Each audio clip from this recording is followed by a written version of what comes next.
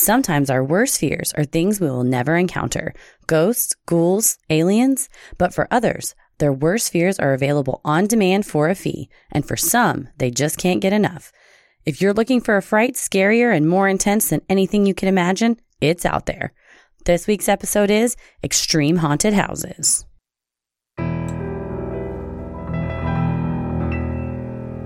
A bump in the night, your heart fills with dread. Probably a murderer who wants you dead. It could be a ghost, a demon, or worse. Perhaps you're the victim of a witch's curse. It's hopeless, you're doomed. You'd call a priest if you could. You'd rather just listen to Sinisterhood.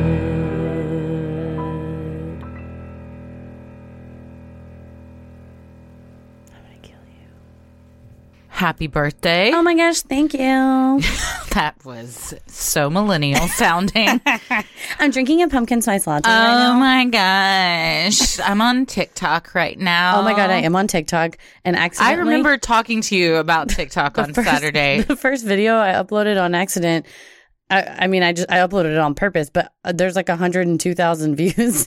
And I was like, oh, that's just every video. And then I've uploaded a bunch after that, and it's like 25 views. And I was like, apparently the first one was a hit. Don't have an account. Probably wouldn't understand how to use it, quite frankly. But I enjoy watching when people repost funny animal videos that happen on TikTok. That is a TikTok subset. Honestly, I can barely keep up with Twitter and Instagram. I don't think I need to introduce another platform into my life. There's a lot out there. There's a lot of content. There are. But is there a lot of content, or is it all the same content, just recycled on 8,000 different platforms? That's a good question. It's a lot of content, but it doesn't mean it's good. Yeah. It's quality over quantity does not apply to social media. That is accurate. Some people on TikTok will be like, hey guys, I'm about to dye my hair orange. Check back in 24 hours and I'll show you. I'm like, God damn it. They'll like do teasers. And then sometimes they don't do an update. It's very annoying. So then you never see the orange hair? No, I think they do that. So why don't they do a video of them dyeing their hair? Well, they do it or they'll show like, oh, here I am with the hair dye on. Like, what will it look like? Come back tomorrow. And I think they do it so they'll get followers. So people are like, oh, I should follow them so I can remember to come back. But why does anybody care? Usually it's something, they're doing something dumb. Like, oh, I'm going to dye my hair green or do whatever. I'm going to drink 50 gallons of milk. You just that will kill you. Can't you die from drinking too much milk? Yeah, on Jackass they drink, but they did. Those idiots nearly did die all the time. They may have been eggnog because I think they were doing like Cool Hand Luke where they ate all the eggs. And when he snorted the wasabi, I accidentally did that one time eating sushi and thought I was going to die. How aggressively were you eating sushi? Very aggressively. I think I coughed or something while I was eating it, and it like went, so everything's connected. Yeah, it went like up into my nose. It was a scene. It was a scene. Were the authorities called? They should have been. I had to spit everything out into a napkin. I was with people. It was embarrassing. Oh, horrifying. Yeah. Uncontrollable coughs are like, that happened in IHOP the other day. We had gone out. Where had we been? Oh, it was after the live show. Paris and I went to IHOP, and I too aggressively was chomping on a turkey bacon, and it went down. I had a dangler, so it was like a long enough piece that it dangled down into my swallowing hole, but it was tickling my breathing hole, and I just started coughing so bad to try to get it out. And Paris, did you throw up? No, but I was coughing, and like my eyes were watering. It was so embarrassing. And Paris just kept going. He may have had some beverages, and he kept going, "You're the best thing that ever happened to me. Please don't die. Please don't die. Please don't die." Okay, dramatic. It's very dramatic. I loved it. I sometimes will get this thing when I'm at funerals. No. Where I start I get a tickle in my throat, and I'll start like coughing uncontrollably. I think it's one of those things where I know this is the worst place that this could happen. Yeah. And so it does. It's always a fear. I'll take a bottle of water with me to a funeral. Just in case it happens. Did I tell you when I got trapped in that funeral? It was probably about a year ago. And I was in the back pew and I felt a rumbling. And I had to go. And you're tumbling. But it was in the crematorium part. So it's just all, rows and walls of the boxes with the ashes and remains in them. So I ran down the wrong hallway while the funeral was going on to try to find a bathroom. found a plant and I considered it, but did not. And then I had to go cross back through the funeral, and I found the bathroom, which was literally adjacent to touching the place where the actual funeral was happening while someone was singing Amazing Grace. They stopped, and I was like diarrheaing so much. It was so loud. And then I didn't want to flush it because someone was then talking and crying. And I knew if I flushed it, you would hear them be like, and then Uncle Marvin will go to heaven. Who designed this funeral home? And so I stood in like the doorway of the bathrooms because I was like, okay, as soon as everyone gets up to go out, I'll go in and flush it. But before it was over, this lady came and was like, I need to go in there. And I was like, no, you can't. And she started trying to push me out of the way. So I had to push her out of the way, close the door, flush it anyway. Did you open the door while your poo-poo was in the toilet? Well, I closed the lid of the toilet, but I didn't want to flush it. But why did you go out of the bathroom? That's a good question. I would never have abandoned my poop. I didn't abandon it. I was just walked away from it for a minute. Well, if you walk away from your cart in the grocery store, you haven't abandoned it. If you have the intention to return, if I had shit in my cart, I wouldn't have walked away from it. I would because there's no telling what's gonna. You can't shit in a cart, can you? It would just go everywhere. Oh yeah, it'd go right out those little holes. Yikes, man! Speaking of yikes, what? This topic. Oh God, yeah. Speaking of bodily fluids and excrement,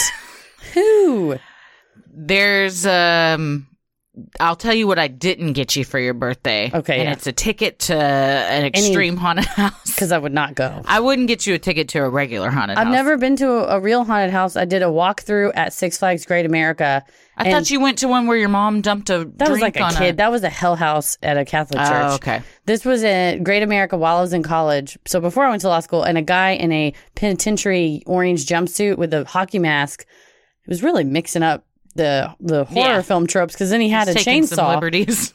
So he had a chainsaw. Oh, so he's hitting all the tropes. And a wig, like a long slash kind of Guns N' Roses wig. Oh. And he was coming at me with the chainsaw, and I just stood and yelled at him, if you hit me with that chainsaw, I will be able to sue Six Flags because the ticket does not allow you to touch me. Oh, God. He just rolls his eyes under that hockey mask and he's like, all right, lady. You will be personally liable for your injuries to me. And he was like, all right. He just moved on.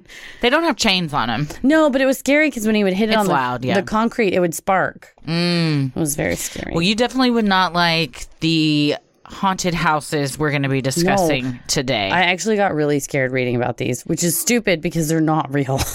Well, that's interesting. The fear is real. Yeah.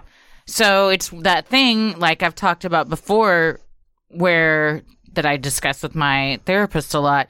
Your brain doesn't understand if something's real or not.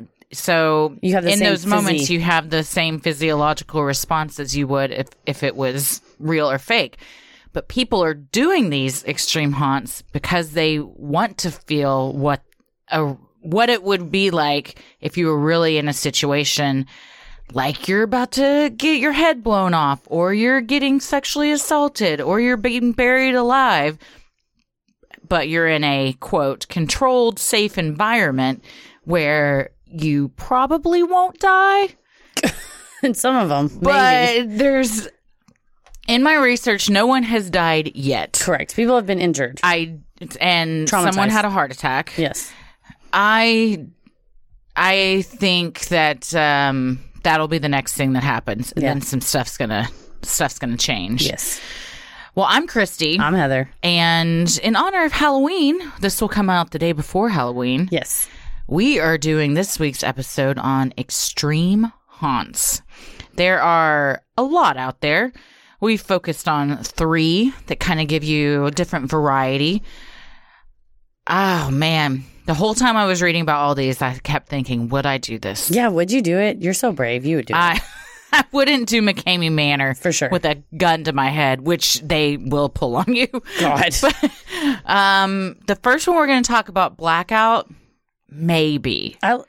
Maybe. I don't know. Let's describe them, and at the end of each description, I'll say, would I do this? Will they, won't they? Okay. All right. I'm going to say you won't on all of them already. Accurate. Well, let's get into it. Created by Josh Randall and Christian Thor in 2009, Blackout, located in New York City, is considered to be the first extreme haunt to come on the scene. With backgrounds in avant-garde theater and running Vortex Theater Company in New York, the two men knew that they wanted the haunted house they created to fit with their artistic aesthetic. In an interview with Ranker, the men said they wanted a haunted house where there were no monsters, vampires, very little makeup. The whole goal is to create an effective experience of fear, which is subjective. We don't try to be scary as much as be effective. This is more about performance art rather than ghosts and goblins. You have to say ghosts and goblins with such disdain, sir. Well, when you asked me earlier, how does the written intro look? And I read, some people will never encounter things like aliens. I said, well, that's pretty. Some people have. Who's to say we're not going to encounter our worst fear of aliens? That's true. Although also not my worst fear. Would love to encounter an alien. A nice alien, not an alien like from Alien. Not where they do butt stuff. Alien like E.T. alien. Yeah, E.T. doesn't do butt stuff. I'll start crying. Oh, God. No, E.T. would never do butt stuff. Not with that big long finger. No. It's fucked up. It'd be terrible. That way it's the red dot on the end. E.T. touch butt. Like, no, E.T., we don't do that. No, E.T., we don't. Sit down. E.T. Eat your Reese's Pieces. E.T. put Reese's Piece in butt. Well, unlike traditional haunted houses, where huddled groups of friends cling to each other for safety and support as they make their way through dark rooms filled with bloody monsters and chainsaw-wielding clowns, Blackout requires that the guest go through alone. So this is genius, in my opinion. Oh, yeah. I think you can't really experience that type of fear that you're looking for if this is your thing, if someone else is there. Well, true, and because usually in a group of people going through a haunted house, I imagine you have like a jokester who's like, oh, it's not real, or a tough guy. People that's laugh when they're uncomfortable. Or a tough guy. And so the other people could ruin if you're like, I'm a true believer, I want to like suspend disbelief and be into this, they could kind of ruin it. Yeah, that's a good point too. Well, in addition, all patrons must sign a waiver. And as the Blackout website states, those that enter will encounter fog, strobe lights, loud sounds, complete darkness, crawling, kneeling, stairs, mild restraint, water, sexual and violent situations, and aggressive physical contact. If at any point the experience becomes too intense or terrifying, participants can yell the safe word, safety, as loud as they can, and an actor will immediately escort them out of the house. Those that tap out will not be refunded the $65 entrance fee. So it comes down to me. If I, like, somebody asked me if I do the 72-ounce steak challenge. Yeah, if I have money on the table, I'll do stuff. So if you 65 is not enough. 65, that's not enough. I don't think it's enough. How 650? 650 is a lot. Yeah, that's a lot of dollars. You would continue? Probably for $100, I'd probably do. You would continue through it? Yeah, probably. I guess now you just learned my cutoff points. $100. That's a lot of money. I think even for $100, and I say this with the most love, that you would tap out. I wouldn't even go in. I'm a baby. I'm a huge baby. Because I was reading about this haunted house. I was reading about Blackout at DCH at the picnic table, and Taylor Rexroad, our friend, walked up behind me to say hi, and she didn't even go boo. She just went, "Hey, Heather," and I went, "Ah!" And I screamed at her. And then maybe 10 minutes later, Donald, who works at DCH, came up to ask me if I needed anything, and I went, "Ah!" And he goes, just because you were in that mind frame of being scared? Because I was reading what we're about to get to, and I was just so into it, and I was so scared. And so even reading about it, I screamed at people. I can't. I'm not going in. I'm a huge baby. I think even going in, you're like, $100. Of course I'll do this. But when you feel like you're honestly going to die, there isn't any amount of money. No, I'm saying you in the general sense. Oh, if people are that scared. Yeah. That they honestly feel like they're going to die. I don't think people in Blackout feel that as much as some of the other ones we'll get to. That's true. This one I have a lot of respect for. It seems very well done. And it is more avant-garde and more theatrical than some of the others. While the theme of Blackout changes each year, a few things seem to remain the same. The set is minimalistic, inspired by the urban decay patrons are surrounded by in their everyday life. The floor of the haunt is concrete or linoleum, and often littered with items one might find on a city street or parking garage, like dirty, discarded tennis shoes, broken glass, and even used condoms. This intentional blurring of lines between a fantasy world and one that participants encounter in their normal day-to-day further enhances the psychological mind games. Yeah, it seems like it's very realistically set up so you just feel like it's not like, oh, you're in Dr. Frankenstein's laboratory. You're like, you're in a back alley right behind the building. You're like, oh God, yeah, it's happening. It's situations where then when you find yourself in an area in your real life that kind of resembles this, You're like, there's going to be a lot of psychological mindfuck happening. it's true. It's going to come all rush back to you. Yes. Over the years, participants of Blackout have reported being bound, gagged, waterboarded, suffocated, and having experienced simulations of sexual assault and rape. I read one girl that blogged about it, and she said that they had her lay down, and someone came up behind her and was like breathing on her neck, and was like, "What do you want to do next?" And I was like, Get the fuck out of here. That's what I want to do next. Punch you in the face. Yeah, there's a lot of nudity in this one. Now, what did that one person on Reddit say? If you don't like wieners, Blackout's not for you. Yeah, I think I have that down here. The people that do Blackout say they have the nudity because if someone's in a mask or a costume, there's this barrier between the two of you. But if somebody's fully stripped down to their most vulnerable state, then that's even scarier because you're like, this is just like raw, this person at this real person coming at me. That they flipping out. Yeah, you can't pretend that it's like a monster of some sort. No, it's just a real naked dude. It's just a coming guy at doing you. helicopter dig. Yeah, there's a lot of insinuated sexual violence that goes on in this one, which for some is a thing that they like, that they'll pay money to be a part of. Yikes. Steve Green, a reporter for IndieWire, experienced a lightened version of Blackout while attending the Sundance Film Festival. In his article, I Survived the Most Terrifying Experience at Sundance 2016, Green recounts how he entered a dark room with a staircase located towards the back. At the top loomed an ominous figure, beckoning Green to climb up. The masked man then sternly asked if Green suffered from conditions such as asthma, epilepsy, or PTSD. When Green answered no, he was shoved into another dark room, illuminated only by the TV monitors lining the wall. After donning soundproof headphones, a video of a teenage girl began to play. The girl instructed Green to yell, "I am prepared to be marked." Before Green could barely get the words out of his mouth, a plastic bag was pulled over his head and he was dragged to the next room. So this is more of a storyline that you're participating in. It is, yes. And they kind of change the themes from year to year. People say that some are more cult based. A lot of the tactics they use feel like things that are used in a cult or the military, psychological torture and things like that. The bag over the head that might send me into panic mode. I don't want anything over my head. No. Also, here's the thing. I was having a conversation about strip clubs the other day, and I was like, I'm not morally opposed to strip clubs because of the nudity. I don't want a stranger to touch and sweat on me.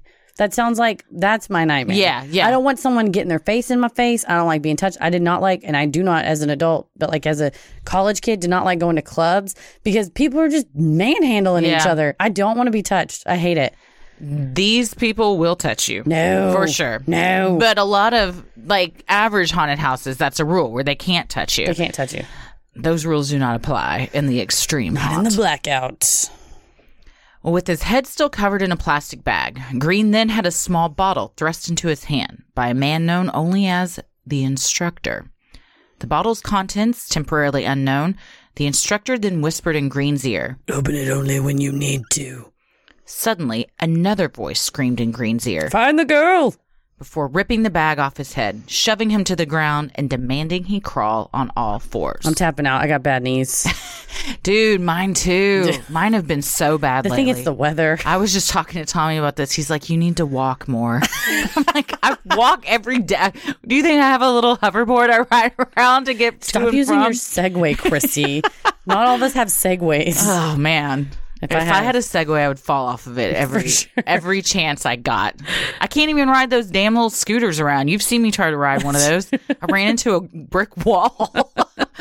Those things are death traps. I love scooting. Oh my God. If I could change one thing about this city, just burn them all. Not the crime, the scooters. I would throw them all into a pit and light them on fire. I think they're little death traps. They're very dangerous. Yeah, I saw a dude that had just fallen off one the other day that his head was just gushing blood. Yeah. And he was waiting for an Uber to come pick him up to go to the hospital. And he was dressed in a suit. It was during lunchtime. He was downtown and he'd just been scooting somewhere and just busted it. Like, our office is on a corner of two really busy streets in Uptown, and you see dudes like loafers, khakis, polos, scooting hard and fast. And I'm like, Craig, Chad, Thad, whoever. Put on a helmet. Never. They'll mess up their hair. That's what I'm saying. It's just so dangerous. And kids do it. They're all over the place. They're on the sidewalks. It's also just dangerous to be walking down the sidewalk and nearly get ran over by a scooter. We're officially old because we're like, these damn kids on their scooters, man. my knees are hurting. Yeah. I don't want anybody touching me. We're old. How old are you, 33 today? I just turned 33. The same age that Jesus was. That's right. And several celebrities, I think, die at this 33 age. is the thing. Yeah, that's true. Kurt Cobain. Well, it's go time. There's a whole It's nice knowing you guys. Fuck. Oh, I hope you don't get put into that category. I hope not. Well, in almost complete darkness, Green made his way on his hands and knees across the floor, terrified and unsure of what was going to happen next. It was then he noticed an area of the room bathed in red light, illuminating a young girl huddled in the corner, a black cloth bag covering her head. Fighting his body's instinct to run, Green crawled over to the girl, nervously removed the bag, and asked her, "What do you need?" Unable to speak, the girl instead doubled over in pain, writhing around and convulsing. Remembering the instructor's words, "Open it only when you need to." Green then gave the sickly girl the contents of the bottle, some pills she frantically swallowed. Once the pills quelled whatever was ailing the girl, she then took Green by the hand and led him to a bathroom. Once inside, it became clear the girl was not out of the woods as she once again began to convulse. She then had Green face the wall. This creeps me out because of Blair Witch. What's that? Oh, face the wall? At the end, yeah, when they'd always have them face the wall before they would get killed. And then at the end of Blair Witch, spoiler, it came out like 15 years ago. So many years ago. He's standing against the wall at the end of the found footage video, and then the guy filming gets clunked on the head and the camera goes sideways. That image still gives me chills. Something about like an empty room and somebody standing against the wall in a corner just really freaks me out. It's of like, what are they looking at? Why are they turned around? With a pounding heart and a voice in his head telling him not to turn around for fear of what might be facing him, Green obeyed the girl. She then once again took his hand, but this time did not lead him out of the room. Instead, she guided it up the inside of her leg to a string hanging there, presumably the root of her pain. Wrapping Green's fingers around the string, she then urgently demanded he... Pull hard. Green did as he was told. Okay. It's not comfortable to pull your own tampon out, much less a frightened stranger. Well, this is apparently a thing many have reported having to do in this haunt. Taking them down to Tampon Town. Yeah. And then putting them in their mouth. Putting the tampon in the victim's mouth? He doesn't give all the details, but I'm willing to bet he was forced to suck on it right after he did that. Because suck on it like a milk dud. That's the thing that a lot of people have had to do. Even if the actress is not on her period. It's not real. There's cooter juice on it. Where do you think No, it's not really on her in her badge. You don't think so? Hell no. That's no. Not in a million years. It's taped to the inside of her leg. That's why they haven't faced the wall, so you can't really see what's happening. Or maybe she has it just in her hands hand. it to She's him. holding Yeah, it in her yeah. hand. It did not come out of her poos.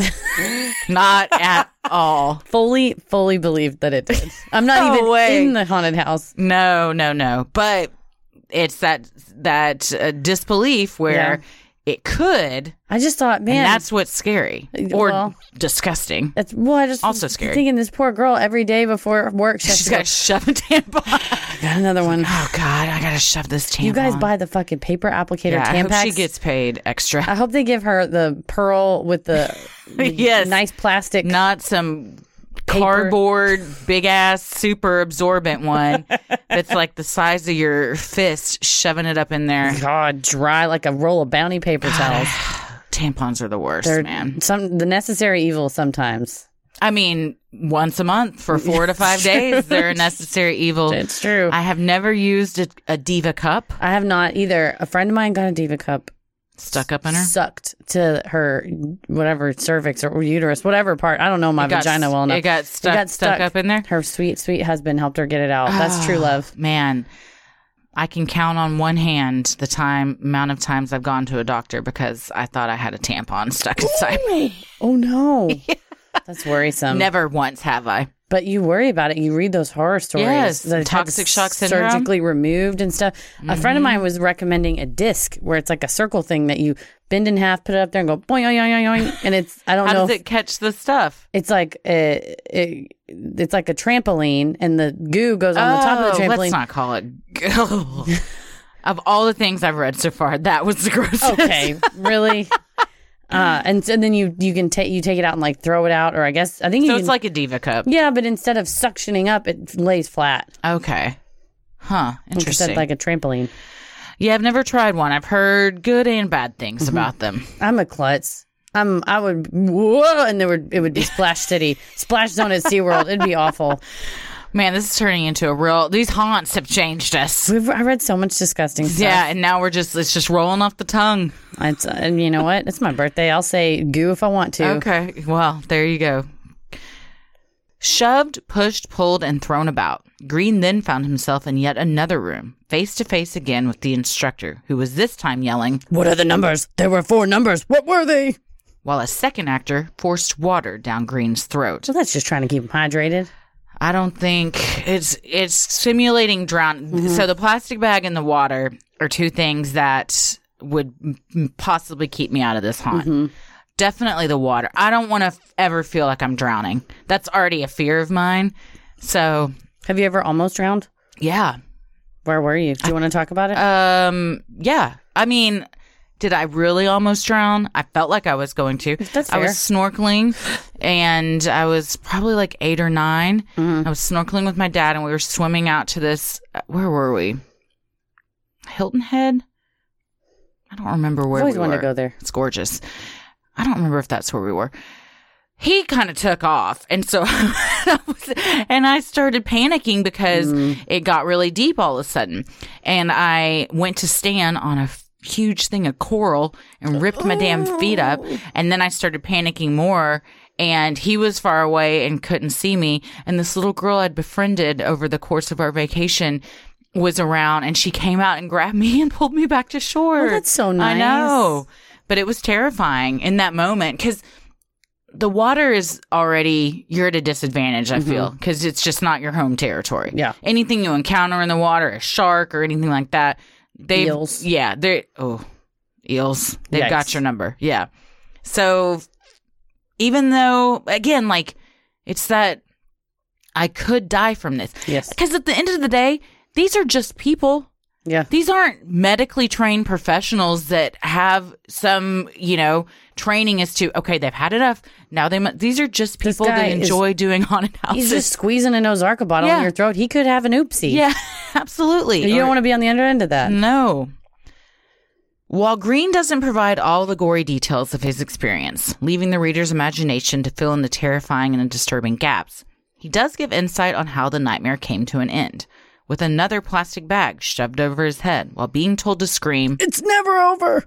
before abruptly being shoved out a door that dumped him right back on the same street he had been standing on a half hour earlier. So I think this is pretty effective scare tactic because you're in a facility that's designed to look like the outside streets kind of and look like kind of street garbage. And then they stick the bag on your head to disorient you and kick your ass out a door that you're like, oh, maybe I'm going into another room. And he said he like took a big breath and took the bag off his head and was like, oh, I guess it's I'm out. There's no warning like in a regular haunted house, and like a lot of haunted houses have those foam things you go through at the end to kind of like orient you back to being happy or whatever. No, and that's one reason this haunt is effective is because you have no time to come down from what you just experienced before you're immediately thrust back into your real life world. And he said they would just sneak up behind you, so then you're like out on the street and you're like, is there somebody? Am I going to get? Yeah. People for months will be looking over their shoulder and affected by it, but they love it and they go back for more. Addicted.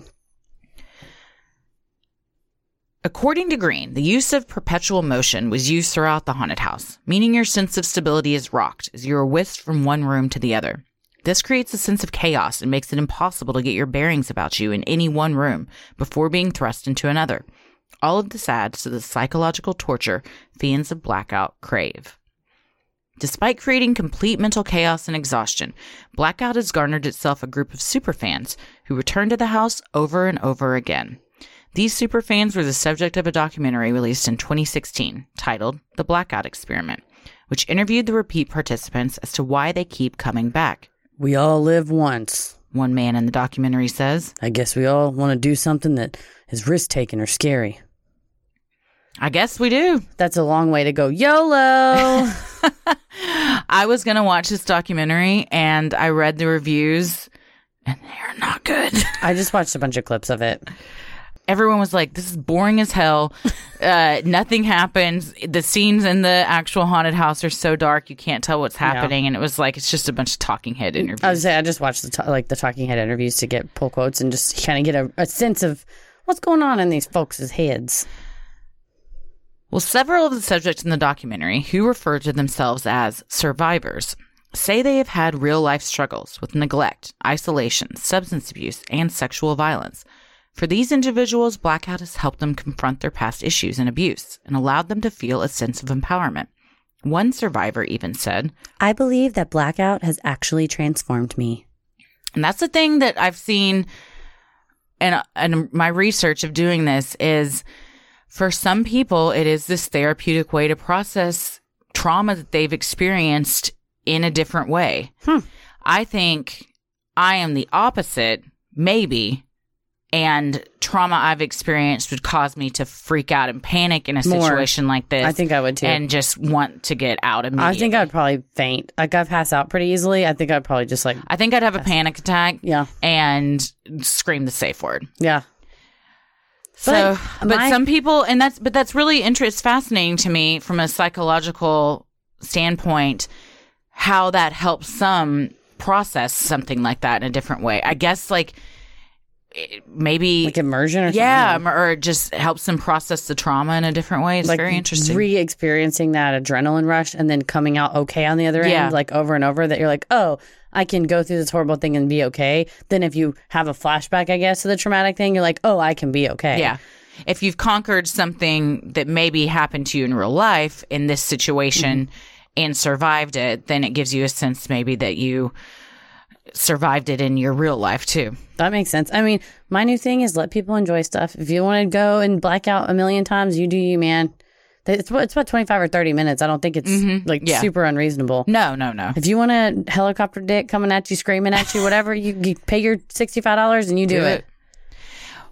One guy that I watched in a documentary, it was called Haunters, The Art of the Scare on Netflix. Very interesting. One guy that came out of Blackout they interviewed, and he said something to the effect of, I got to do things in there that I've always dreamed of, but that would end my marriage and put me in jail. And that to me is where it gets problematic, because this guy and many others, these are fetishes and fantasies for them. And when you get people like that going through something where intentionally the lines of reality and fantasy have been blurred, you could just be a step away from crossing over into doing stuff like that in your real life. Snatching people up off the streets for real. Or sexually assaulting them. For that purpose. Yeah. So I think that for some people, it does seem like it scratches that itch of things that they know are taboo and illegal, but this gives them an environment in which they can do it. It sounds like a Kurt Vonnegut story. You know, it's like where you can go into a place and do anything you want to do. Yeah. That probably is a story, but that's wild. Yeah. So, all right. Will they, won't they? Blackout. Oh, man. I'm curious. Oh, you're blackout curious. I am blackout curious. I did look up if they still had dates available. Do they? They do. Ooh. But I'm not going to fly to New York this week and do it. No. It runs through November 2nd. It runs, I believe it was like the fall. It was like beginning of October to the first weekend in November. And tickets anywhere, depending on the day, are like $65 to $70. And you make a reservation online, depending on the time you want, and sign that waiver, show up. You have to go through with a flashlight they provide you and a surgical mask that you wear. Okay. I also don't think it's wise to wear glasses because it seems like they just get ripped off. Well, you're whipped around a little bit. But I don't know. I'm curious. I don't know how curious. Interesting. Would you, won't you? Under no circumstances. My thing is, I would be afraid I would like freak out and punch someone and get thrown out, like get in trouble. You would immediately get thrown I just out. would be like, ugh, get away from me. Because I'd literally, like, it happened to me in an improv scene. Someone came up and like put their hand on my shoulder and I didn't hit them. Actually, Tommy was my teacher. And I was like, and Tommy had to say, is this Heather the character or Heather the human being? And I was like, Heather the human being. And he was like, okay, don't touch her. And like, they just had to know, you cannot sneak up behind me and put your hands on my shoulder. I will panic. I'll freak out. And so, is that from your sister scaring you so much as a kid? I'm not going to blame this all on Shannon, but 100% that's what this is. No, I don't think it was. I don't know. I'm real jumpy. I'm real antsy. And anything that, like past my ears, where you can't see out of my peripheral, my reaction is to like, yes, I'm exactly like a pig. I don't mean that in a negative way. No. Pigs aren't like pigs' eyes are so forward facing that they can't see out of the peripheral, and therefore, like, even if you go to pet them on their side, they will like snap at you and get upset. So you have to go at them from the front, unlike a dog. That's probably why you love me so much, because I'm so similar to Petal. Yes, I know to pet you from the front. I snort and breathe heavily. You do. I get startled if you touch my hide. Yeah, you're real stubborn and don't want to come out of the yard. But if there's treats involved, we got to spray you with the hose to get you in the house. That's right. Please, it is very humane. We do not like douse her. My mom, I told you, just got to turn on the sprinkler for a second to get her ass in the house. That's what I told you on the last episode. My mom used to spray me in the face to wake me up. She's fine. That's perfectly fine. All right. Well, next one. This one's interesting to me. Los Angeles-based Heretic, run by a husband and wife duo who go by the names Adrian Marcato, a shout out to Rosemary's Baby, and Jessica Murder, provide one-of-a-kind terrifying experiences for their customers who gladly pay the $150 fee to be the star of their own horror movie. In a 2018 article published by the New York Times, Marcato recalls how he decided to get into the extreme horror business in 2013, after hosting a rather macabre event at his house. One of Marcato's friends had recently been murdered, and in a bizarre and dark tribute to her, Marcato reenacted her death at his home for some of their friends. According to Marcato, everyone that came through was completely terrified and loved it. I thought we should just continue doing this and see what happens. What do you feel about this? When I read this, my jaw dropped. That's pretty wild. I feel like, I mean, we don't know her. We don't know him. Maybe that was something they had discussed, or he felt like she would have. Maybe she was the type of person that would have loved something like that. On the one hand, you want to say people can process their grief, and if he's a performance artist and that's how he could process his grief better, maybe that's good for him. But I would feel really bad if her family wasn't involved or aware of it. If you're then kind of acting out her murder and just kind of, like you said, maybe she weird. knew about it, or not knew about it, but maybe they discussed it or kind of made a comment, or he just knew her personally so well to know that she would be okay with him grieving that way. But wouldn't be for me. Please don't do it. If I ever get murdered, please do not reenact murder at your home for anyone. Please. Well, Marcato, an aspiring filmmaker, enjoys pushing the boundaries of his clients' emotional and psychological limits. Past haunts have included burying people alive, pushing them off balconies onto hidden airbags below, and convincing patrons he was going to light their heads on fire. According to Marcato, everybody calls a safe word on that. He prides himself on each show being unique, allowing for customers to experience a new form of terror each time. Yeah, you think that setting fire to someone's face that's what throws them off? I would think so. I wonder, it is interesting again, though. I mean, yes, of course, that's the most heightened, horrifying thing that could happen. But what in your head makes you think, oh, this is actually for real? Yeah. Like, I know that suspension of disbelief that this is all just for entertainment value. I've paid to do this. We're basically on the set of a movie. Somehow goes out the window. People die on sets of movies. I got really, one night, it was like right when Paris and I started dating, and he texted me at he got out of a class at 1 or 2 a.m. and texted me hey, you'll probably get this in the morning. I just want to say goodnight. And I said, actually, I'm awake reading about how someone died on the set of the Twilight Zone movie. And he was like, cool. And the lead, Jason Lee? Oh, Brandon Lee. Yeah.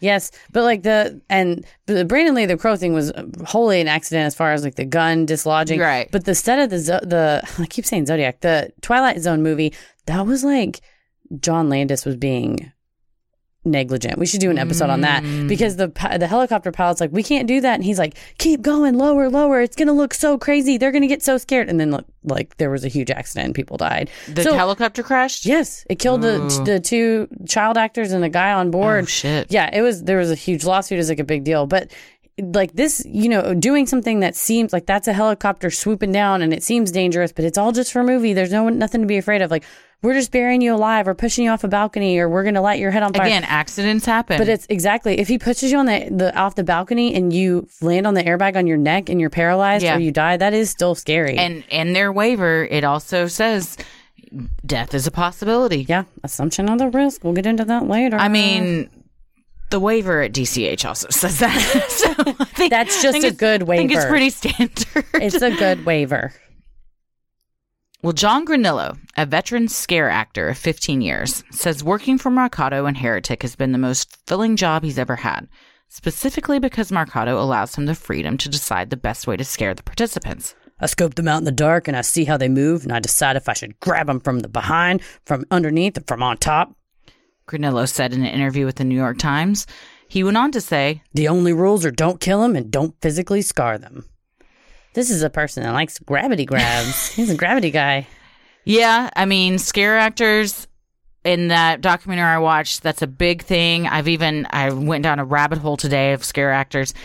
It's a huge thing that people get very into and pride themselves on. And I think, and we'll get into it later, people that seek out that kind of career are a special breed unto themselves as well. Let people enjoy stuff. I mean, let people enjoy stuff to a degree.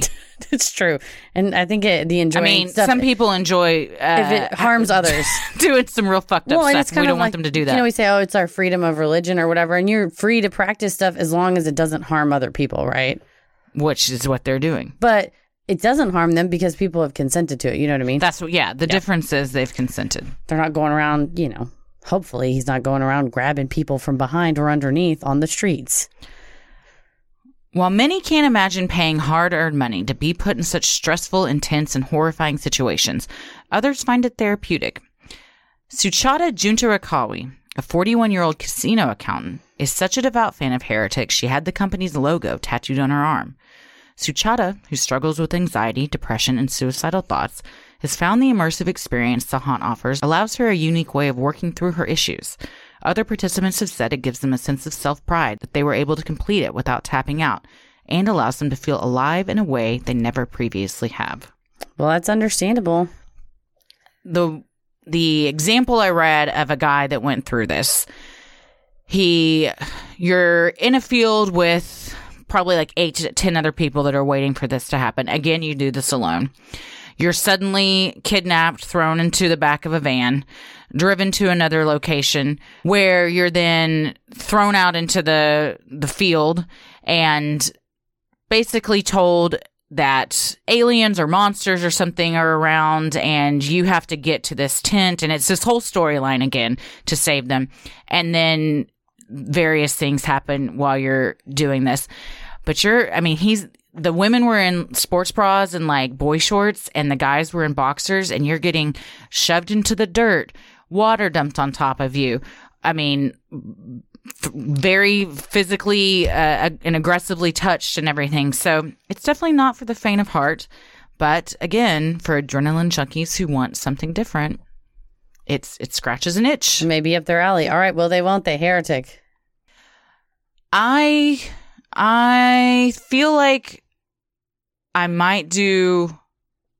Man, I don't want to be physically hurt. Mm-hmm. So I don't know. I feel like this one might be a little more physical than Blackout. Mm-hmm. I like to be scared. I don't want to be punched in the face or pushed off a balcony or feel like, I don't know, that kind of intrigues me. Oh God. I mean, if I know I'm going to be okay, I've always said I want to be on Scare Tactics. I don't even think that show exists anymore. First of all, bring back Scare Tactics. Second of all, put Christy on the show. But I would want to be a scare actor on Scare Tactics. That'd be fun too. Like if they had a secret camera on us and I was like, oh my God, there's something in the attic. And then you're like, oh, what? And there was something in the attic. Yeah, that would be fun. See, but because I'm curious what it would feel like to feel that way and then be completely okay. Mm-hmm. I don't want to feel that way and not be okay. True. But that's, I think, what these people are craving. They want to get as close to the edge of death as they can, knowing that they're not going to really die. But experience what that feels like. Well, considered the most disturbing, disgusting, and psychologically and physically torturous extreme haunt is McKamey Manor.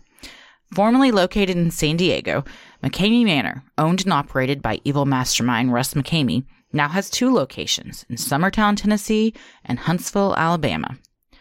In the 2017 documentary Haunters, The Art of the Scare, Russ talks about how his love of experiencing haunted houses as a kid with his dad, coupled with his natural ability to entertain and 23 years' experience in the military, led him into the haunt industry. Videos of him make me so uncomfortable. He's a nut.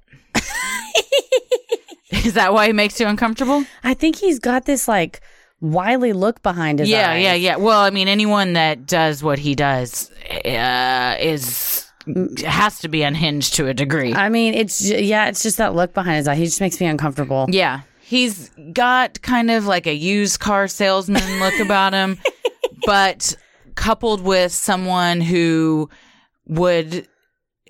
you don't want to be alone with in a dark alley. Yeah, just almost like he's a loose cannon. Yeah, he's very loose cannon. Very loose cannon. Well, the price to experience what is quite literally a living nightmare is just a big bag of dog food, which Russ, a self-proclaimed animal lover, then donates to Operation Greyhound. However, before participants need to worry about deciding between Alpo or Purina, there is a laundry list of requirements they must meet in order to be accepted to the Manor. All contestants, as the Manor calls them, must be 21 years old or 18 to 20 with parental consent. They must pass a background test, as well as a pre-screening interview with Russ via Skype and a second interview with another staff member. Anyone who enters the haunt must have proof of medical insurance, have completed a sports physical, and provide a letter from their doctor stating they are physically and mentally cleared to participate. Those that make it this far must then pass an on-site drug test prior to the start of their experience and sign a detailed 40-page waiver. Can you imagine that conversation with a doctor? Like, I'm sorry, you need to know for what? Oh, they're going to put my head in a box of bees and smash my hand with hammers? Like, oh, well, okay, here you go. I don't see why your head couldn't be stung by bees. I mean, you do seem physically fit to encounter such a thing. Okay, yeah, this waiver. Whew. The waiver, which many consider to be illegal and a violation of human rights, has participants agree to allowing the actors in the haunt to physically and emotionally harm them, bury them alive, waterboard them, force feed them rotten food and various live bugs, and a myriad of other unimaginable torture.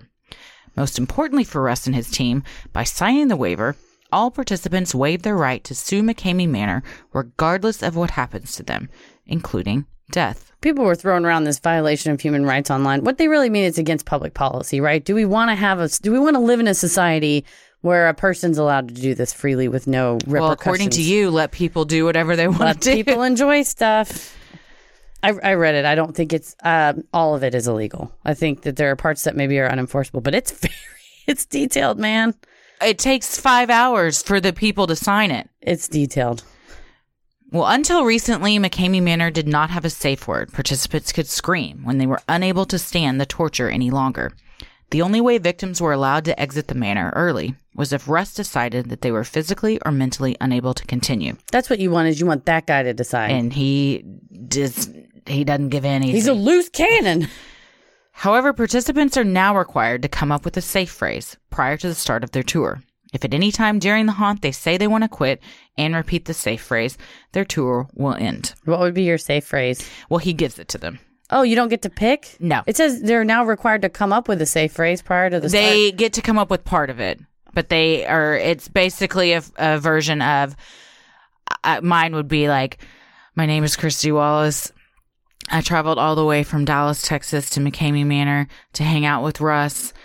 and to disappoint him and my family by quitting. McKamey Manor took my lunch money, and it's something like drank my milk and took my lunch money. And then like some things are added in that are personal. Like I could be like, I disappointed my husband. My husband Tommy's here. I made him drive me all the way here. I'm a disappointment to him. Let me just say, Tommy would never be disappointed in you. Thank you. Mine would be Hoochie Mama, like on Seinfeld.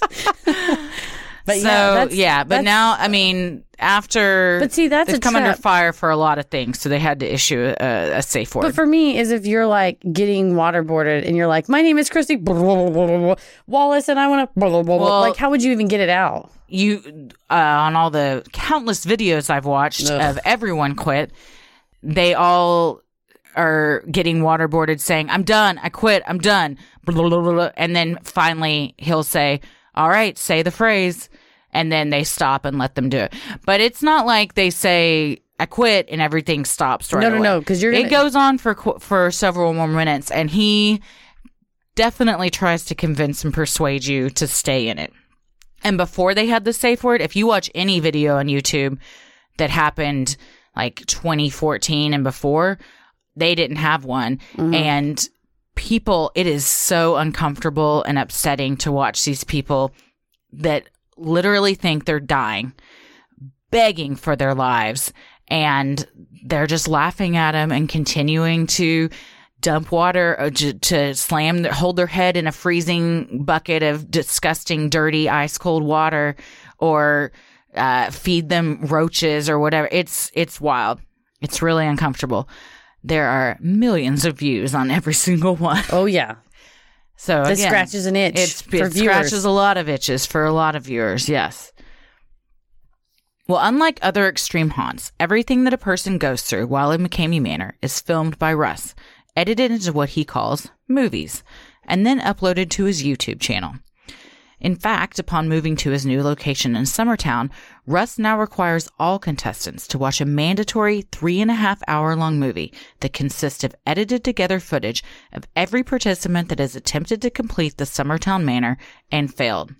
He says he wants anyone that is crazy enough to attempt the Manor to be completely aware of what they are getting themselves into.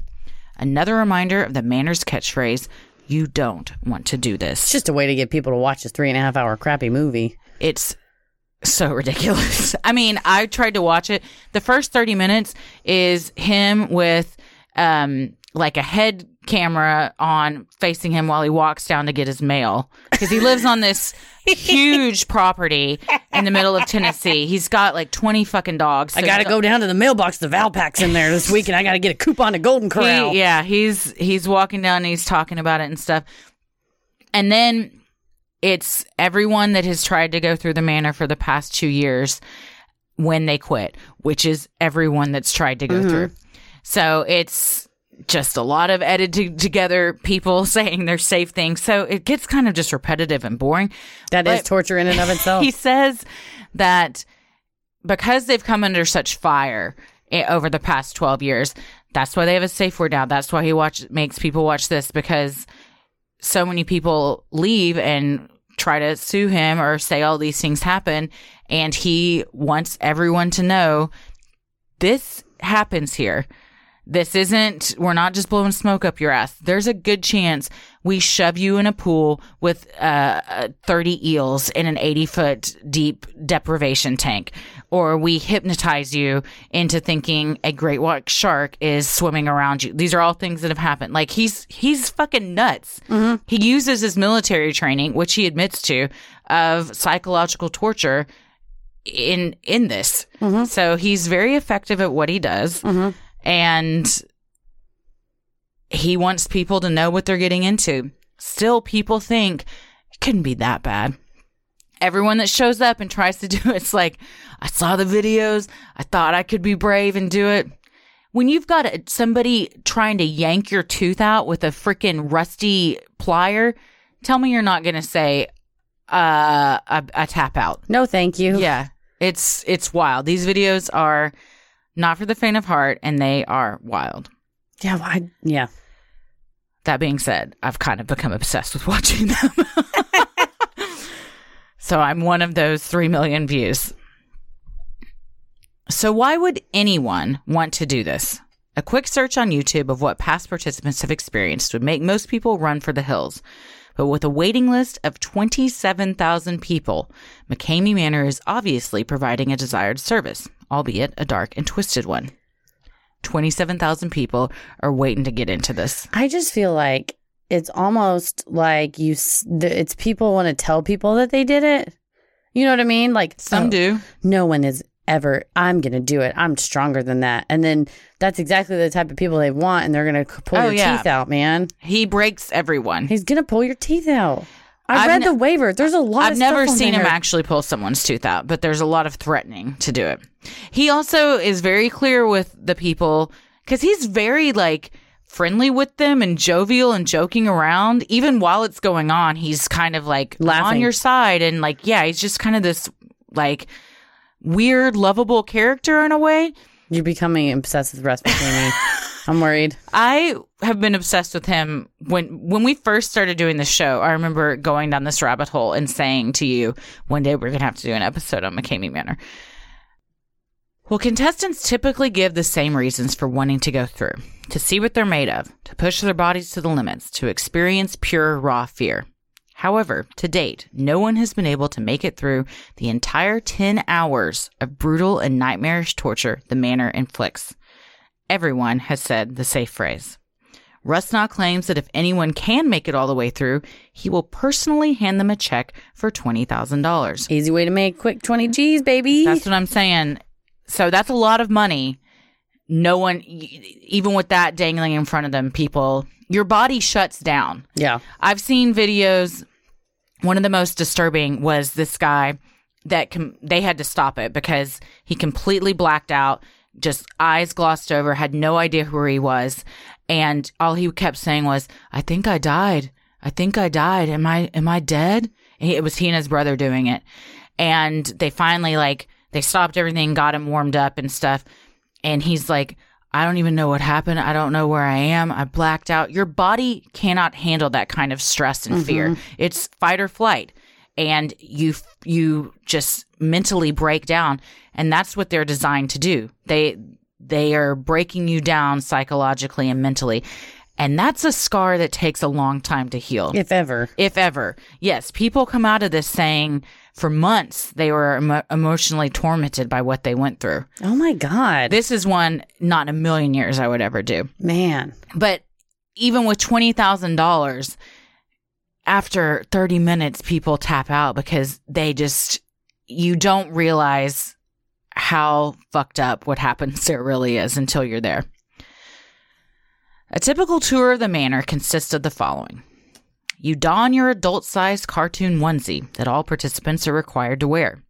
You are then handed the 40-page waiver to read through and sign.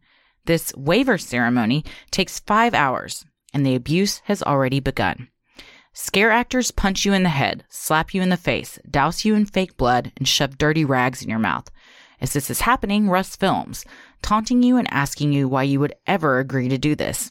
As you are shoved face first in the dirt and slapped around, you say, I don't know. But you still sign the waiver.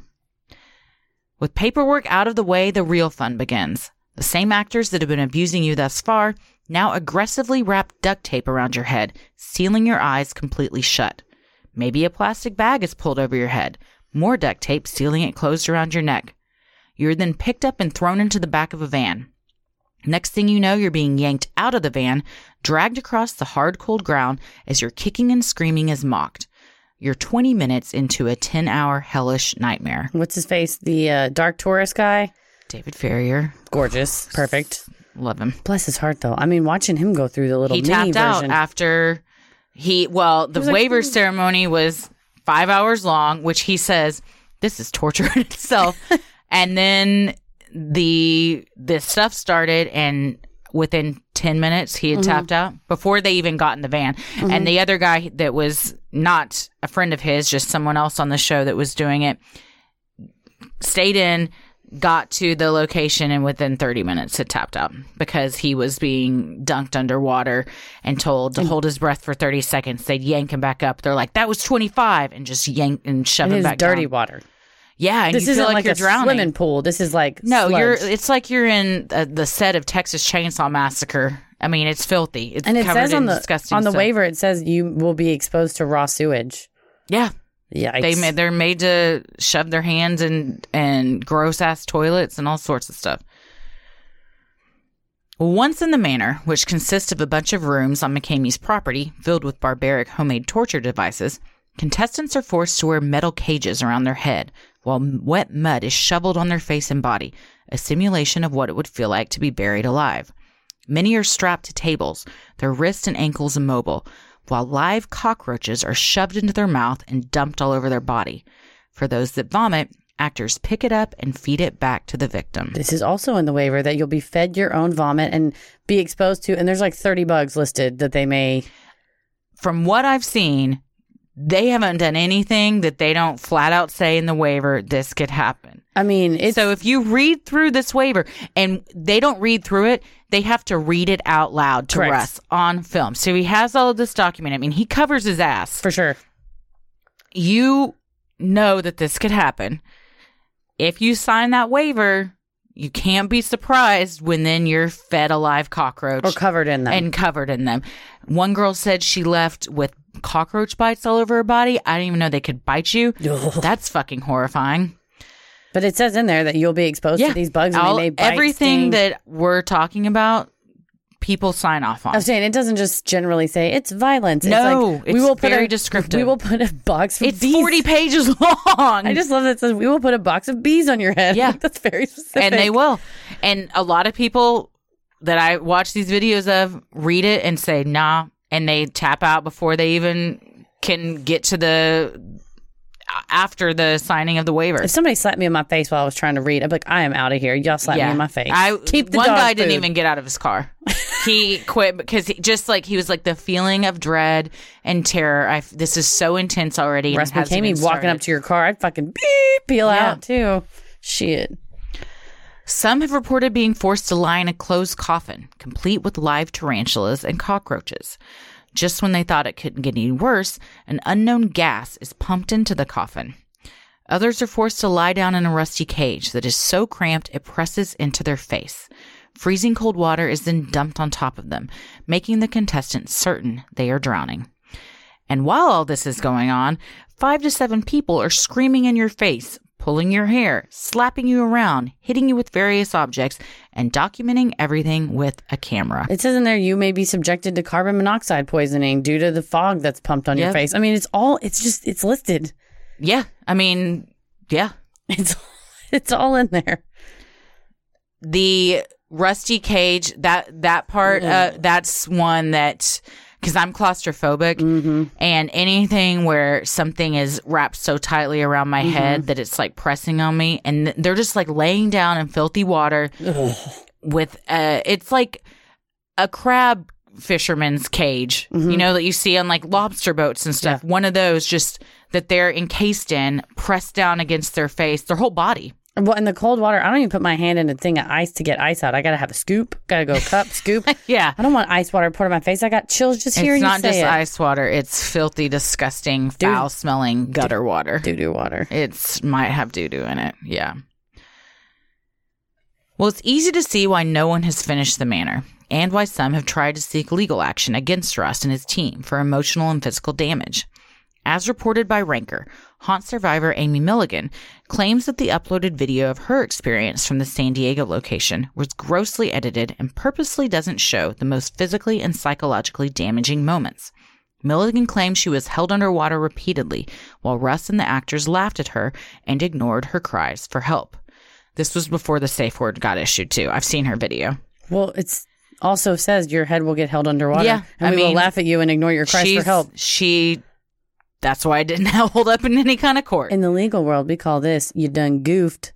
Don't sign the waiver. No. Don't do this. If you sign I think she's saying, or because I've watched several videos of her, saying that what happened to her wasn't something she signed off on the waiver, but they purposely edited that out of the video so people wouldn't know. I can't imagine what they would have done to her. I mean, it would have had to been full out.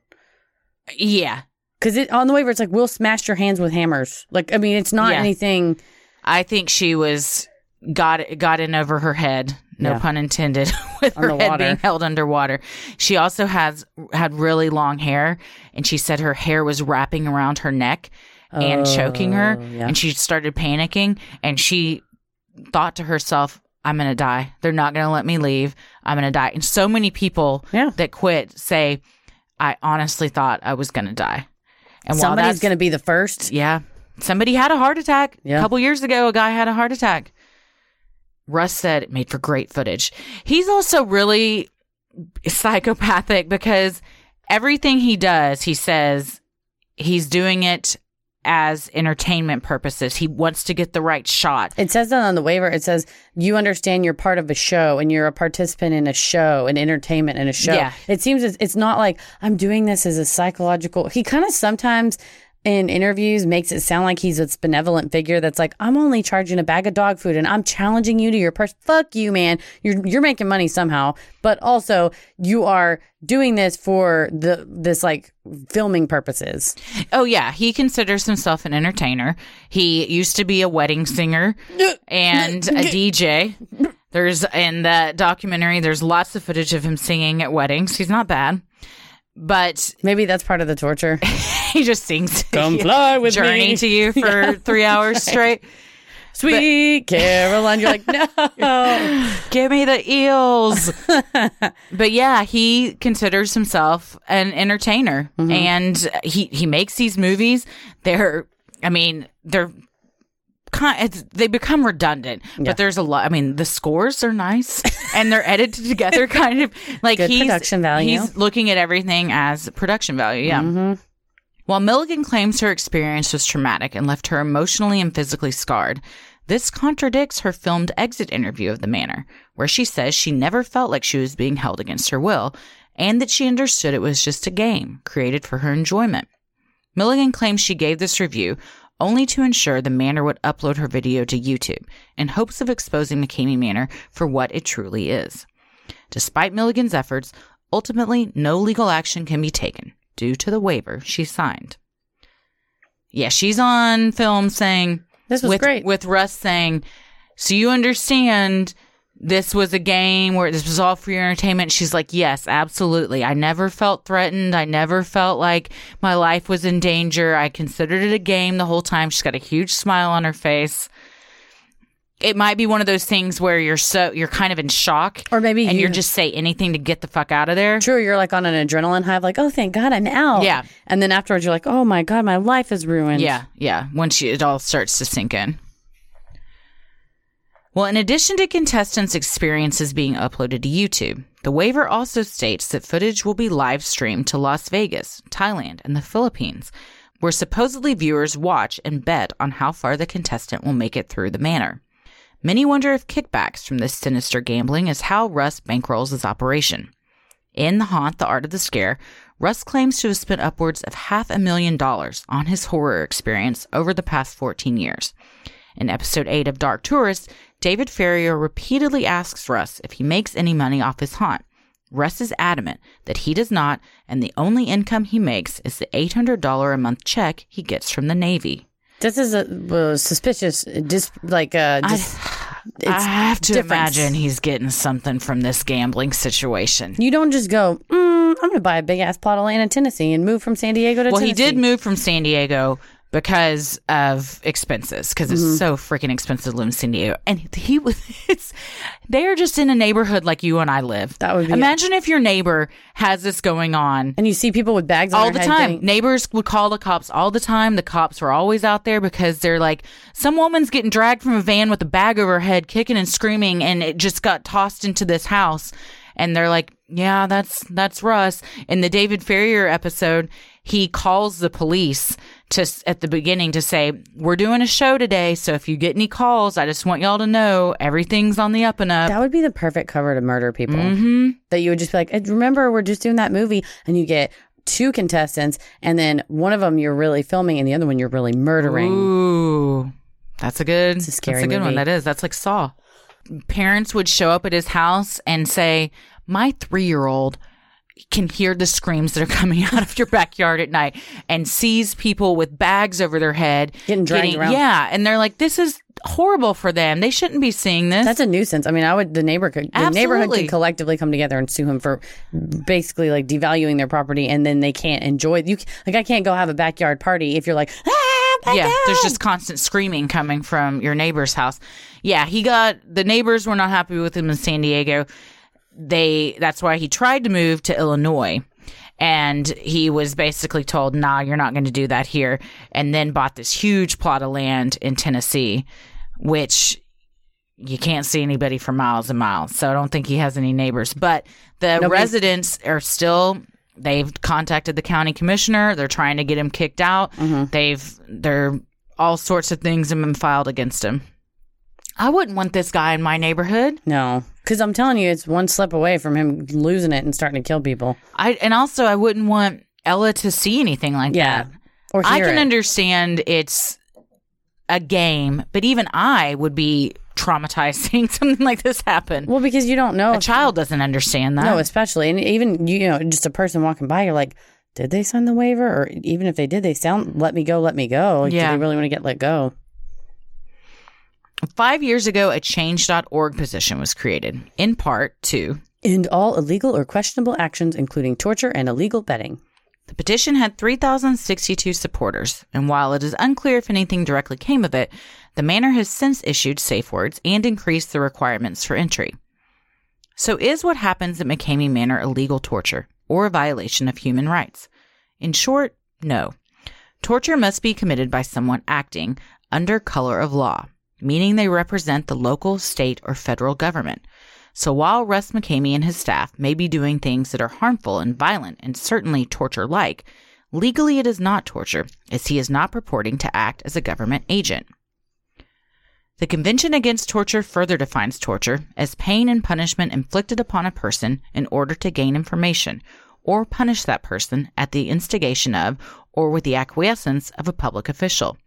What one individual does to another is either criminal or a plain old tort. Yeah, torture is usually done by, if not like Guantanamo Bay stuff. Correctly, if not directly by the government, then in some regimes where the government is aware that maybe a certain gang or a certain mafia is torturing people and then working in concert with the government, and the government kind of goes, yeah, we know that those guys are torturing people, but they give us a lot of good information, so we're going to let them keep torturing it. Then you're sort of the government's acquiescing and letting them do that. But torture, and like, oh my God, listening to that guy sing karaoke was torture.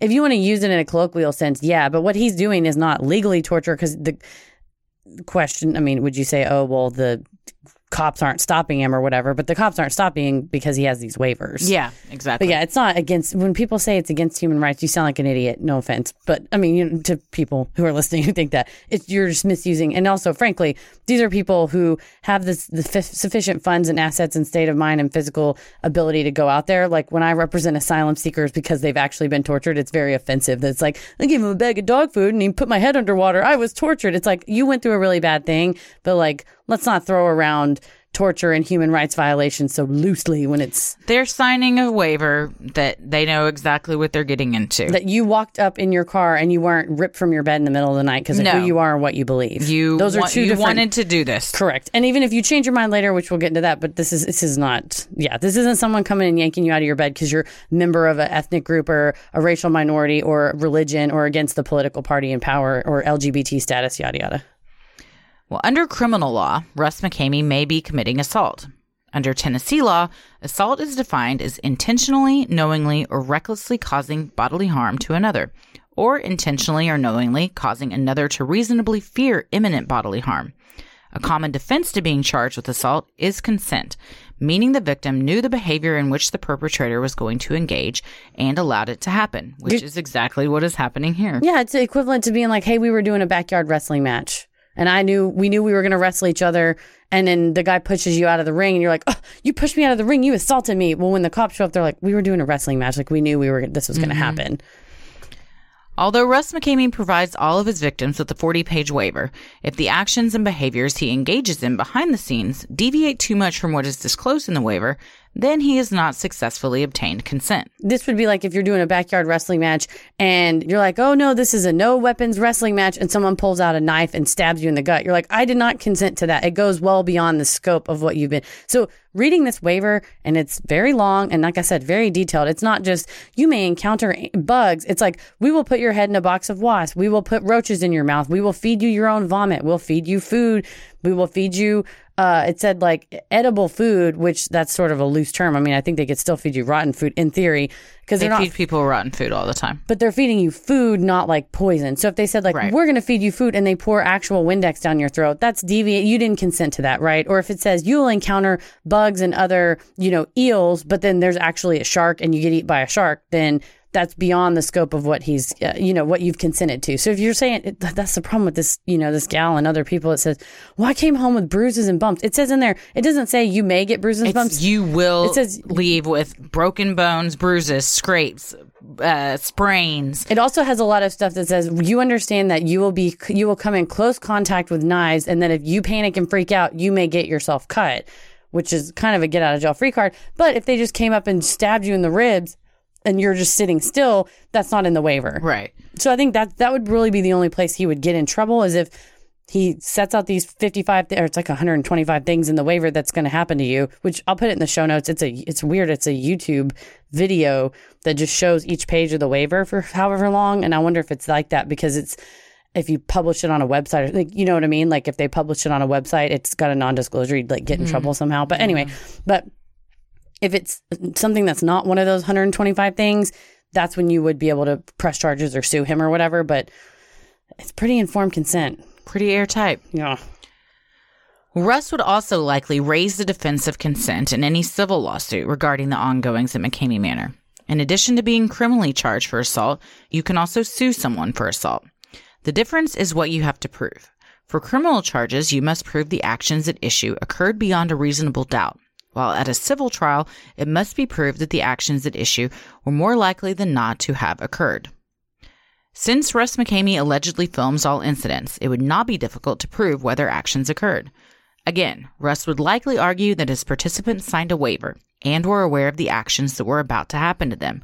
But if his actions materially deviated from what he disclosed in the waiver, then he has not obtained informed consent, which is required to fully waive a future lawsuit. I think everything he does is covered in that damn waiver. It's so and people thorough. don't realize they sign this waiver and something in their brain is like, it's really not going to be this bad. And then they get in there and realize, oh no, it definitely is this bad, and want to get out. Understandable. But that's where it ends. You get out, you go home, you say, that was a terrible decision I made, and then you don't ever go back. Yeah. It also, the waiver includes that they'll cut your hair, they'll pull your teeth out, and that they will use MK Ultra mind control on you. And apparently they do. They use all sorts of psychological torture. Weird mind control. And then it's the waiver, then it's a release, because it's very clear that you will be filmed. Your image is going to be used. Your image is going to be broadcast to multiple places, and that he has full rights and license to your image and to make money off of it, and you have no rights to it. Then it has a non-disclosure, which is a 10-year term of a non-disclosure, and which means you can't talk about what happened. You can't release the waiver. So I don't know whose copy of this waiver is. It's blank, but they managed to upload a copy of it. And then there's a non-disparagement part that says you can't talk negatively about Russ or McKamey Manor on social media, online, for 20 years after you go through. And if you do, you're subject to a $50,000 liquidated damages provision. Well, hopefully in 20 years, social media isn't around. If we're doing anything right. It's just going to be TikTok videos, baby.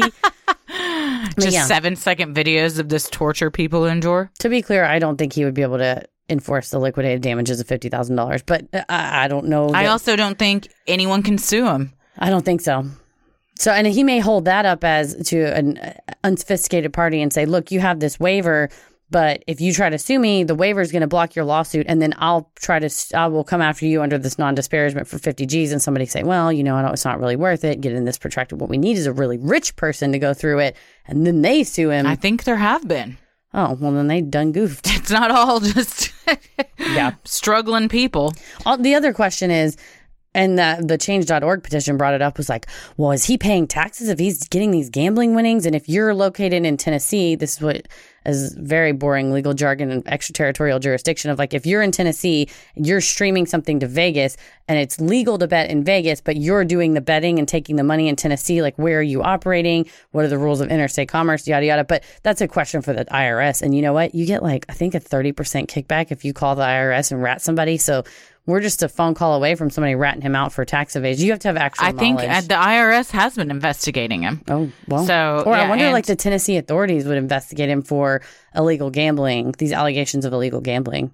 Yeah, I think he's definitely streaming to, I mean, he doesn't even try to hide it, to people that are betting on it. Yes.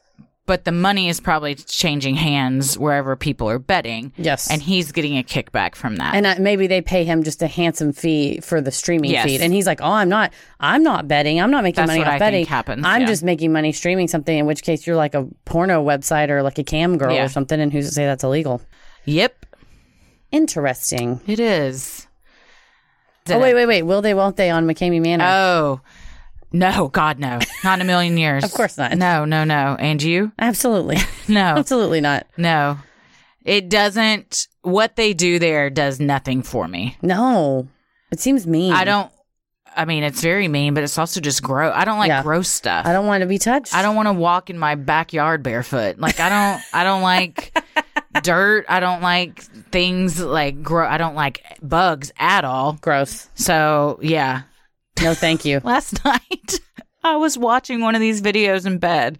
So I was like you were when somebody came up behind you, and I was very on edge watching it. And I look over, and Tommy's just standing next to the bed, pointing at where his pillow is. And I go, "What? Is there a bug?" And he goes, what are you talking about? I go, "You're pointing like there's a bug." And he's like, "That's not a way people point. What are you talking about?" And because I'd been watching people being force-fed bugs, he's like, "I just wanted to know if you knew where my pillow was." I'm like, "So there's not a bug. You need to confirm. There's no roach over there where there should be a pillow." Yeah. It gets you on edge, man. I don't like bugs. Never have, never will. And just certainly don't want any shoved down my throat. Yeah. I've accidentally eaten bugs while riding the motorcycle, and that was bad enough. I mean, we've all eaten some bugs and spiders. Don't they say statistically 8 spiders in your life? Don't tell me that's gross. They crawl I thought it was 8 spiders a year. Okay, in your life is better. Well, that's a ton of spiders if that's a year. That's a lot. So what is it about the thrill of fear that propels individuals to subject themselves to such extreme situations? In an interview with Ranker, Christian Thor, co-creator of Blackout, says he wants patrons to ask themselves, why is this effective? Why am I letting someone do this to me? Atlantic Magazine interviewed Dr. Margie Kerr, the staff sociologist at Pittsburgh-based haunt Scarehouse and professor at Robert Morris University and Chatham University. According to Dr. Kerr, people love being scared because of a basic brain chemistry reaction. One of the main hormones released during scary and thrilling activities is dopamine, and it turns out some individuals may get more of a kick from this dopamine response than others do. Additionally, Dr. Kerr believes the sense of confidence we get from overcoming scary situations keeps folks coming back for more. Dr. Kerr explains that when a person makes it all the way through one of these events, much like after making it through a scary movie, they feel a sense of accomplishment, which she says can be a real self-esteem boost.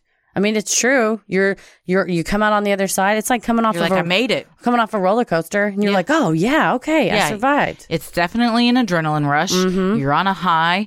You're safe. You feel a sense of camaraderie if you went through it, because like McKamey Manor you can go through by yourself. You can also go through with like 2 or 3 other people. So yeah, it's like trauma bonding. Mm-hmm. Bragging rights, yeah.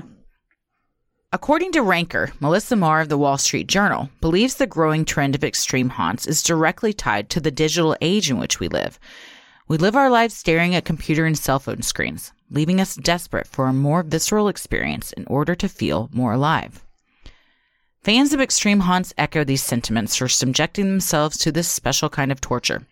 They want to discover their limits and push themselves further than they thought imaginable, and that they feel a sense of pride when they make it through the haunt. There are even those that report it helps them work through real-life issues of anxiety, depression, and sexual assault. There are also those that are acting out fantasies and fetishes in what they consider a safe and controlled environment. I mean, I get it. I'd done an anger room when I was like particularly stressed in law school. Oh, I would love to do an anger room. And I smashed a computer keyboard and I was just like, book you, law review, comment, I hate you. And afterwards, you really do feel a lot better. Yeah. It was very aggressive. You release that anger. Felt so much better. Get that dopamine flowing. Mm-hmm. While the participants of the haunts have their reasons for taking part, so do the scare actors responsible for inflicting the physical and emotional torture. In an interview with The Guardian, Andrew Sweeney, former contestant of McKamey Manor, who now works as one of the scare actors at the haunt, says he uses the job as a way to take out a lot of personal pent-up aggression he carries around. I'm not going to lie. I go hard on the big guys. I got 3 kids, a lady, and 6 dogs. A lot going on in my life, and this is a great de-stressor.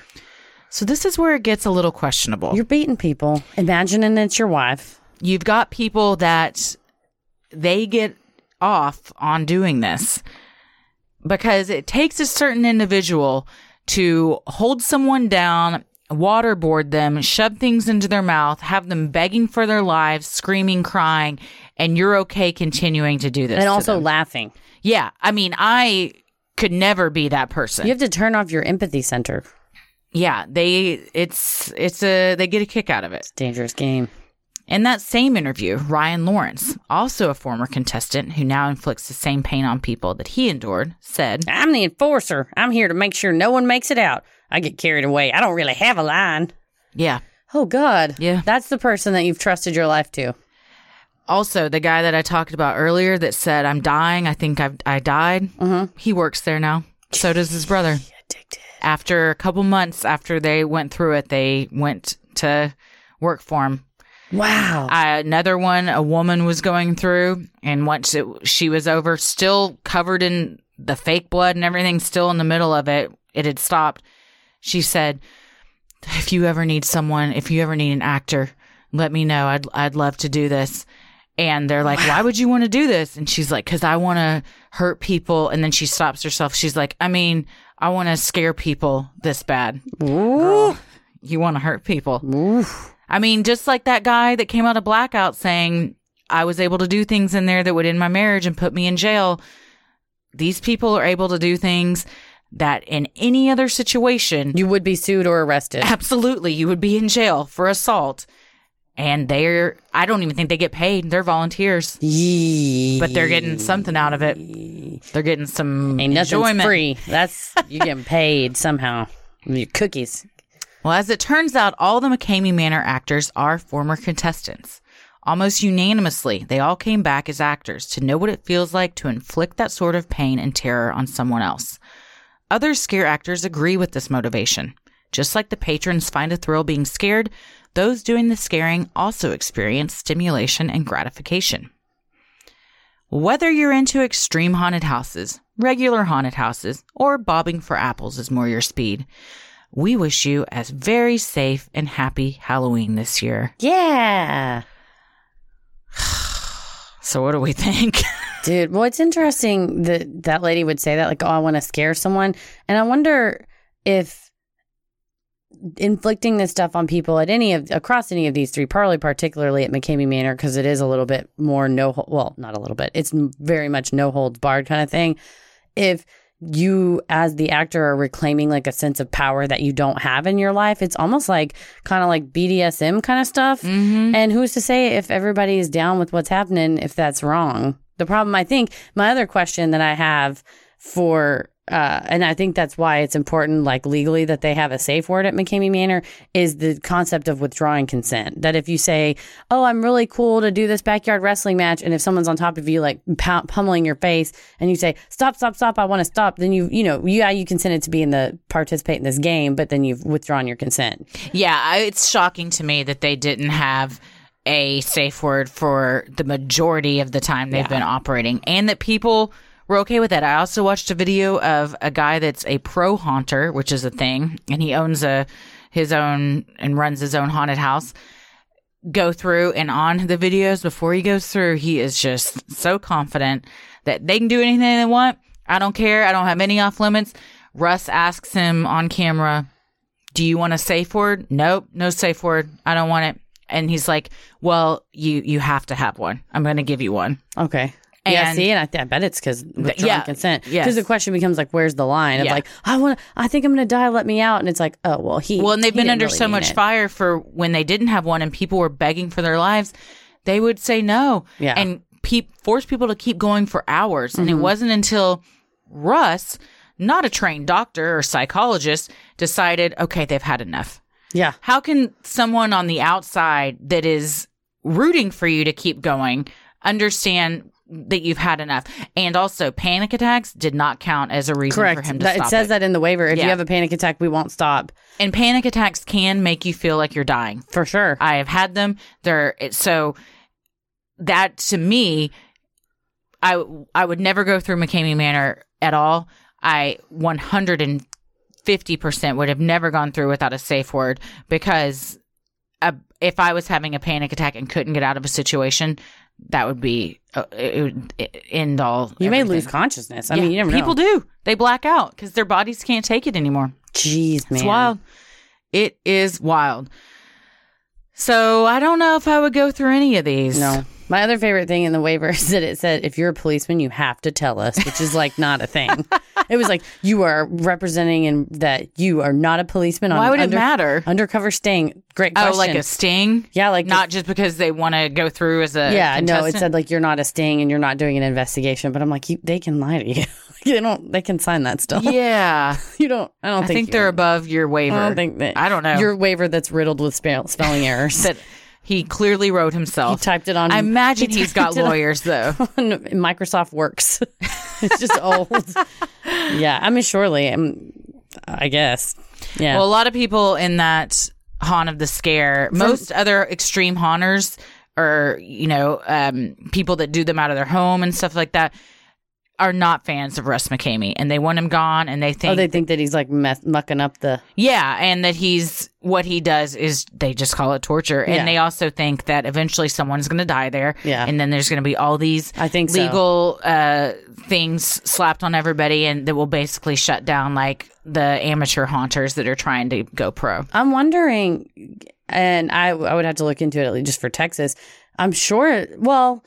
That they're subject to, that you would be subject to standards. You know what I mean? Like any business, you can't just go, I'm going to have an ice cream shop in my house. And you're like, no, if you're going to run an ice cream shop. Like zoned for it? Yeah, like you'd have zoning laws as far as where you could operate. And then inside of it, you would have some kind of safety laws. You would have, like a regular haunted. Like OSHA? Yeah, like. There's OSHA standards? Like OSHA standard. Like, I don't know. If you go to a haunted house in Dallas, the exits are clearly marked for like fire purposes or issues. So maybe he gets around it by saying. But you're not signing waivers when you go into those either. True. And you may say, he may argue, I'm not running a business that's open to the public. I'm doing individualized filming. Yeah. And he also handpicks people. Just because you sign up does not mean. Correct. Put your name on the list does not mean you're going to get accepted. So. Yeah, maybe it's because it's not open to the public, and it's not open to the public. And he doesn't charge as an admission fee, so it's not a business. Yeah, I'm talking myself out of why it's not. I'm trying to represent Russ McKamey. Yeah, he'd probably love that. This is what law school does to your brain, though. You see something that's abhorrent, and you go, "This is terrible," and you go, "How could I help this person?" Though they have rights. I think he's doing okay. I don't know if he needs help, but maybe he just needs spell check, but. Well, if you've been through any extreme haunt, I would love to hear about it. Please DM us. Especially McKamey Manor, or I mean, really any of them, but I would love to hear firsthand from someone that went through one of these what your experience was like. Agreed. Please DM us or send us an email. Happy Halloween. Happy Halloween.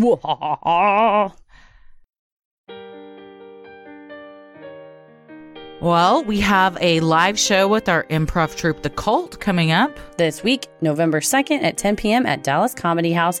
And you can go to sinisterhood.com and click on live shows, and you will get the information of tickets and directions and all that good stuff. Absolutely. Sinisterhood will always remain free, but if you wish to donate to our Patreon to help offset the cost of making and hosting the show, you can visit sinisterhood.com and click on Patreon in the top right corner. You'll get some sweet perks, like Patreon-exclusive content, a Sinisterhood sticker, membership to our exclusive Patreon Facebook group, a special shout-out on the show, and a monthly bonus minisode. And make sure to stick around after our sign-offs to hear your shout-out. So many of you have been tagging us in pictures of you sporting your sweet Sinisterhood merch. Keep those pictures coming. We love them. If you want to get some cool Sinisterhood swag like t-shirts, mugs, totes, and even clothes for your kiddos, visit Sinisterhood.com and click on Shop in the top right corner. And a limited time only, you get 20% off of your entire order when you spend 15% or more now through Halloween. So get in there. If you're listening to this on Wednesday on the drop day or on Halloween till midnight, you have a chance. But even if you're listening to this later on, you can go get some dope stuff on there. I think it's reasonably priced. Absolutely. Absent the 20% off. And send us pictures of you wearing it. We had some great Sinisterhood fans this weekend at the party dressed up in our... Yes. Christy has the black Sinisterhood logo, and Heather has the... I talked about myself in the third person. Heather has the Heather Gray Navy Keep It Creepy with the Devil Rules the Airways on the back. So head to Sinisterhood.com and click on Shop in the top right corner. The best thing you can do to help us grow is like, review, and subscribe on iTunes or wherever you listen to your podcast, and tell a friend who you think would like us to check us out. It means so much to us and really helps small podcasts like us get more exposure. You can follow us on Instagram and Twitter at SinisterhoodPod and like us on Facebook at Sinisterhood. Christy, where are you at on the computer? I am on Instagram at Christy M. Wallace and on Twitter at Christy or GTFO. Heather? I am on Twitter at MCK versus the world and on Instagram and TikTok at Heather versus the world. Jesus, we've added TikTok. Oh, yeah. As always, the devil rules the airwaves. Keep it creepy. Mwah. Thank you so much for supporting the show on Patreon. Here are your Patreon shout-outs. Annabeth Gruber, Samantha Hersher, Amanda Hook, Lainey Goodman, Whitney Torres, Mandalay Woolschlager, Ellen Vander Hayden, Rebecca Schartau, Jesse, Cameron Tips, Alexis Schaefer, Annette Owens, Asha Zappa, Nicole Partridge, Mandy Bennington, Rebecca Gibson, Jen Bement, Tracy Peshik, Haley Archuleta, and Andy Keeler. Thank you guys so much for supporting the show. We could not do it without you. Keep your eye out in the mail for your Sinisterhood sticker. And until then, we appreciate you. Yes, and we will be posting the video footage of our live show momentarily. So keep your eyes out for that as well. Thank you so much. Keep it creepy. Sinisterhood.